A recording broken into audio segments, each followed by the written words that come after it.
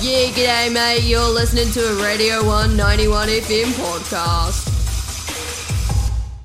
As we are joined by the one and only Theo Spike Salmon of the Daffodils on the line right now. Theo, how are you going? How's your morning? Yeah, I'm all good. It's pretty chill so far. It's nice and cold in Auckland today. Oh, nice. That's that's the winter ways down here in Dunedin too. Always cold. Sun yeah, is just risen. Yeah, make sure when you come down for your tour you bring plenty of layers. I will.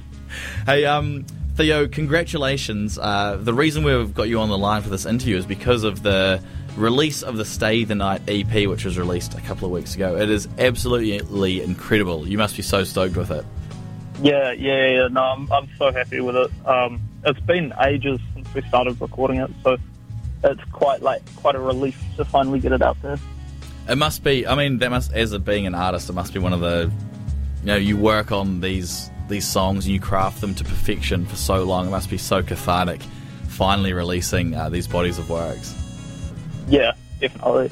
I sort of felt like I couldn't start working on anything new properly until after we'd had this out. Yeah. And so finally having it out, I'm like I can stop worrying about it, thinking about it all the time. And there's nothing more you can do now either. They're out there. Totally. How long had you been working on the EP? When was the first song conceived?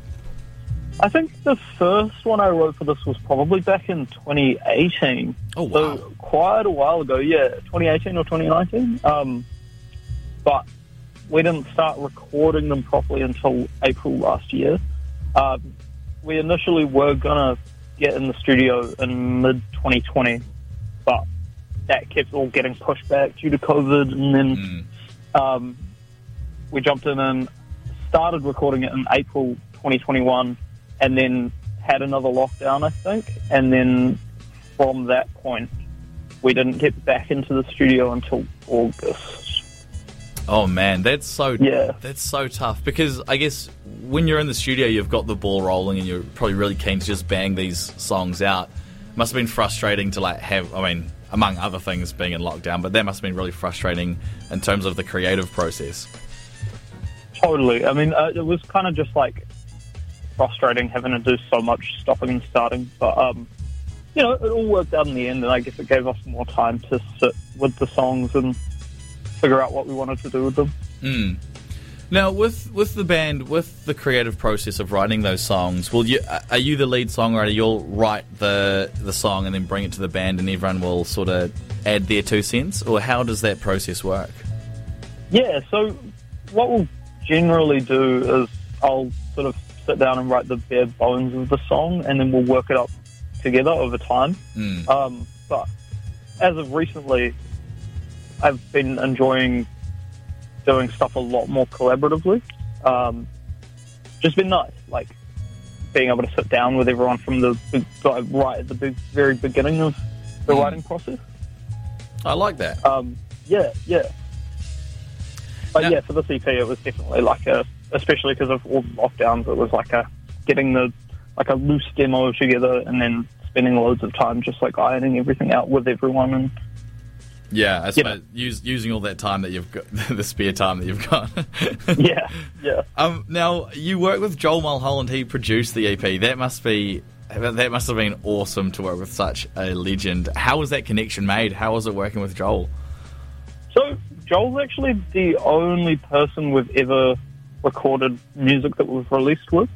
So we met him through Smoke Free Rock West when we were 16, in the 2016 Smoke Free Rock West, when we did the national finals recording videos thing. Yeah.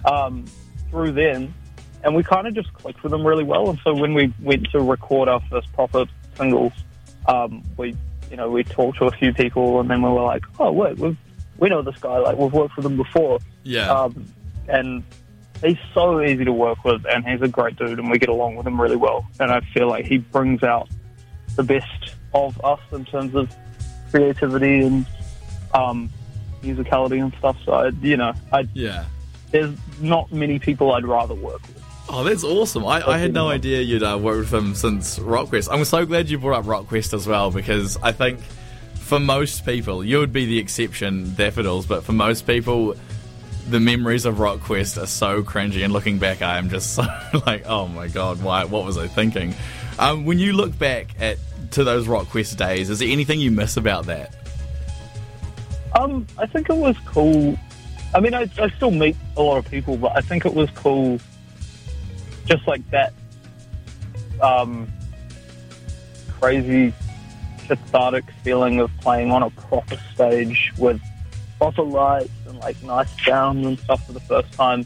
Because prior to that, we'd only really ever done like community hall shows with dodgy PAs and, so it was quite nice to like go through that process of like having a proper sound check and like, all of that stuff really made a big difference. But yeah, no, we met heaps of people that we're still mates with now through Rock Quest, and that's kind of my favourite thing about doing that. Oh, awesome! I love to hear that. Now, there's also you've released the EP, so you're having the tour for the Stay the Night release starting in August. And this is your first headline tour since 2020, so it must be so nice to get back on the road for like the Daffodils. Are you looking forward to it? Yes, definitely. It's been quite a while, and I think just having a week to just play a whole bunch of shows and really like get back on the grind properly is nice. Absolutely. It's such a busy... I mean, it starts on the 23rd of August and finishes on the 27th, and there's 5 shows crammed in there. That is a busy schedule. Are there any places that you're particularly looking forward to playing? Well, it's going to be my birthday on the Dunedin date.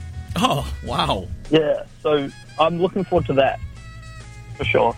Fantastic. We'll sing you happy birthday. We've only ever played once in Dunedin, so I'm super excited about that. Yeah, well, we're super excited as well. It's going to be great for the Dunedin listeners. It's on Wednesday, the 24th at Dive Bar, and it's going to be a real blast. Now you're touring with Lazy Eyes from Australia. How did you make that connection? We opened for them over in Melbourne, and our manager knows their manager quite well. Oh, yeah. So we were sort of just talking about the idea of doing a show together here, and then our manager was like, why don't we just do a whole tour, make it like worthwhile than flying over. But they're a great live band, like so good. I was pretty blown away watching their show in Melbourne. So anyone who's a fan of like slightly psychedelic rock, like real interesting psychedelic music, I reckon you'll like the Lazy Eyes. Awesome. Wicked. Well, I cannot wait. I simply cannot wait for that show. So we're all so excited here at Radio 1 to go and check Daffodils out. So after the tour, what's next for Daffodils? What's the plan? Album? International tour? Yeah, probably a bit of both. I'm pretty keen to get cracking on writing an album properly. I've already, started getting some drafts together, but I guess that's kind of the trying to not stop. Keep that momentum, eh? Yeah, totally. Oh, wonderful. Well, Theo, thank you so much for taking the time out of your day to chat to us. Congratulations. Thanks for having me. Oh, anytime. Seriously, anytime. Congratulations on the EP. It is absolutely amazing, and I cannot wait to see you. And so Dunedin cannot wait to see you on the 24th of August. Yeah, thanks, man. No trouble. Really appreciate it. No trouble at all. Here is Daffodils with Stay the Night. You're listening to Radio 1 91 FM, and that was Theo from Daffodils. Keep it locked on the one.